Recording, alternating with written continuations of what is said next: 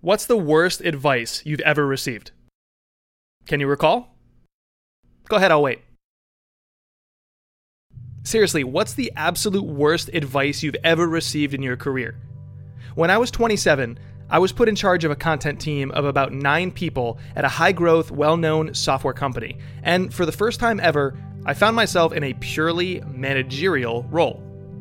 Unlike past leadership positions I'd held at other tech companies where I was able to make stuff and manage, leading a team of 9 at a rapidly scaling startup meant that I had to ditch my beloved maker schedule, big blocks of uninterrupted time for deep work, and I had to assume a manager schedule, 30 or 60-minute blocks mainly taken up by meetings back to back to back to back to blah. Can I be honest? Sometimes I feel guilty about hating that experience. Everything about the job was supposed to be wonderful. The team was swell, the brand was sterling, the influence of our content around the industry was great, the perks, the power, the pay, I was supposed to love it. But I was miserable.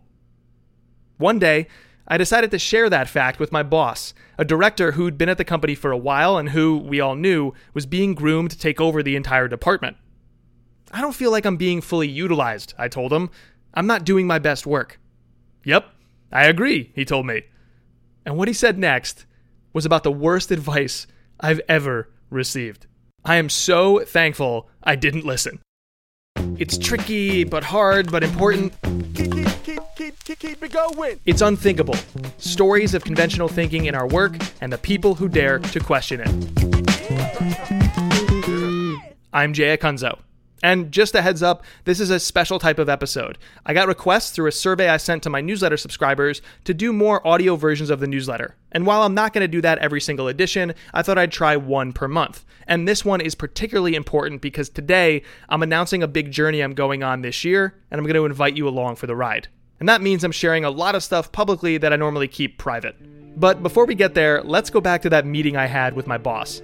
You know, where he point blank said, yeah, you're not doing your best work. It turns out he was not the best of bosses, and that tends to happen when you're constantly gazing upward in the org chart as a manager. I think you forget that the way to climb above is to better serve those below.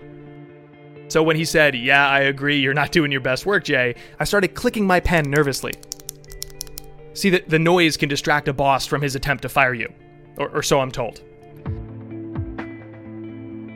I feel like I'm caught between 2 roles, I told him. In this manager position I have, I'm supposed to be a content strategist, but my love is to create content. Well, said my boss, now totally placated and happy thanks to my magic pen, you have to choose. Given where this industry is at, you could probably be the best strategist, but you probably can't be the best creator. So solving for enterprise value here is the same as solving for your career. You should focus on being the best strategist. So it was settled. With a few tumbles of a tongue fluent in corporate bullshit, I had my marching orders. Shut up and go do your job, damn it. Now here's the worst part. I thought he was right at the time. I believed that he was. I was one of very few people in my position in the entire industry, and I was there at a young age too.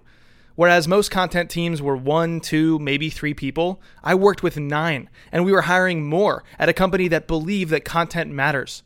It felt like the world was my oyster. But then my boss basically instructed me to crack it open, toss out the pearl, and cram in some more tips and tricks blog posts that rank higher on search.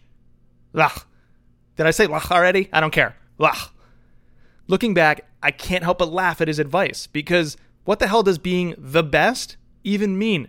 Especially in our line of work. That's so subjective, and that's a fool's goal, I think. We don't keep stats to measure ourselves against others in our industry, and even if we did, it would be such a vanity play. So don't get me started on social media followers. LeBron James, now he can aim to be the best because he has endless amounts of statistics to compare himself to his peers.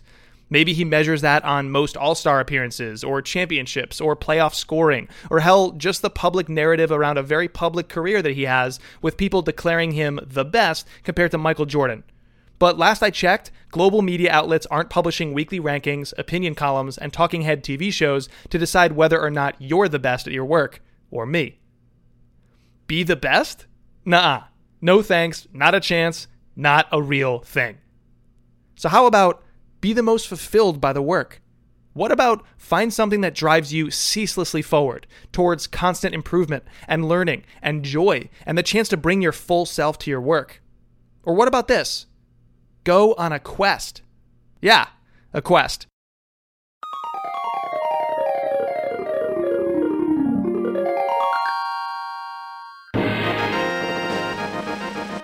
That's how I frame this work that we do, like the work that I do, like a quest. It's an ongoing, never-ending exploration of just how deep this well goes, or just how dense this jungle is, or just how high this mountain climbs, or just how tasty the pasta is. I don't know. My point is that I'm hungry for pasta. Sure, yeah, of course, I'm Italian, but also for this journey to understand and improve and create constantly, endlessly. There is no finish line in all of that.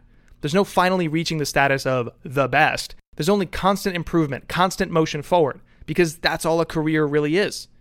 As my good friend and the author and speaker Andrew Davis likes to say, we go on quests.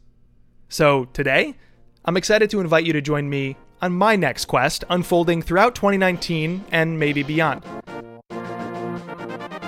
See, for the past 2 years, leading up to my book published in October of 2018, Break the Wheel, I was exploring the same big question. Why is there so much commodity work out there? In other words, how do we push beyond the conventional type of work and conventional thinking to better think for ourselves and create something exceptional? And I think we've achieved that with the book. Together, we explored that for about 2 years, and we've pushed away from conventional thinking. But now that we've done that, where else do we go? I mean, what happens over the long haul? Well, that's what I want to explore next. Together, we're going to fight this one enemy in the workplace that we all face and we all hate: shortcut culture. The cheats, the hacks, the tips and tricks, the bros that mean mug the camera in a video ad, promising they can get you rich or teach you to be rich or whatever crap they're saying in those ads. I just skip them and block them and report them spam, because they are. There's this shortcut culture permeating around the business world. Even when it's not that obviously spammy, we still like the blueprint, the ultimate guide, the 7 simple steps to success. So to fight that enemy, we're going to fight for something better: creating unassailable work. Original, resonant, and beloved by both us and those we serve. Now, here's my hypothesis for how this works. The key is for us to understand something rather messy and complex, but crucial. How do you create consistently great work?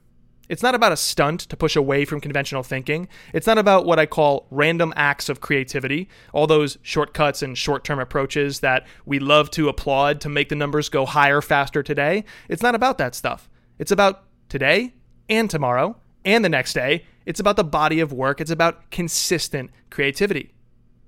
So why is this a quest anyway?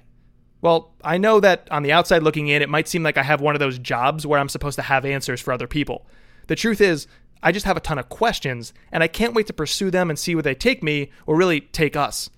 My role in this working world, I'm convinced, is not to dole out answers. I've written way too much already about the problem with all these experts and gurus and false secrets to success. Instead, my work is about packaging and presenting what I've found, not what I know. To quote Anthony Bourdain for the millionth time on this podcast, and this time I'm quoting actually his tattoo, I am certain of nothing. Creativity isn't a final destination. It's a never-ending quest. In reality, the choice presented by my old boss to me was an impossible one to make at all, because the outcome, being the best, doesn't exist. So, what's the worst advice you've ever received? Can you recall? I was told to pick a job where I could strive towards something that doesn't even exist. But this quest that I'm launching, this quest that I'm inviting you on, it's very much real and very much matters to me and I think to you. So starting today, you and I can let others obsess over the hacks, the cheats, the secrets, and the shortcuts. Starting today, we can focus all of our time on resonance, not empty reach. We can choose to think longer term in a world of short-term thinking, to build projects and companies that are unassailable and beloved among all that commodity hollow crap. Let others profess to have the answers, this final sense of knowing. Us, we have questions. That's why this work is so worth doing. Forget being the best. I love the quest.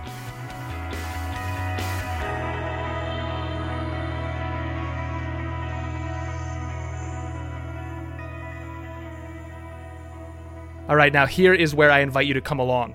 In the show notes, you're going to find a link to something I'm calling my travel log for this year and probably beyond. It's essentially a living document that I'm going to be using to track this quest all year long. And I'm sharing a lot of stuff that I don't normally publish publicly because I've seen in the past how powerful that can be to build things in public. Basically, I've framed my 2019 editorial calendar like this travelogue, complete with an early articulation of what we're exploring, why it matters, and all the various questions, ideas, and stories we'll be hacking through on our journey to that mountain peak in the distance.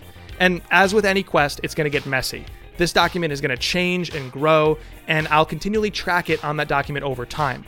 But the best place to get every update, every change I make, every story I tell, podcast or otherwise, is to get on my weekly newsletter called Damn the Best Practices. There's also a link to that in the show notes.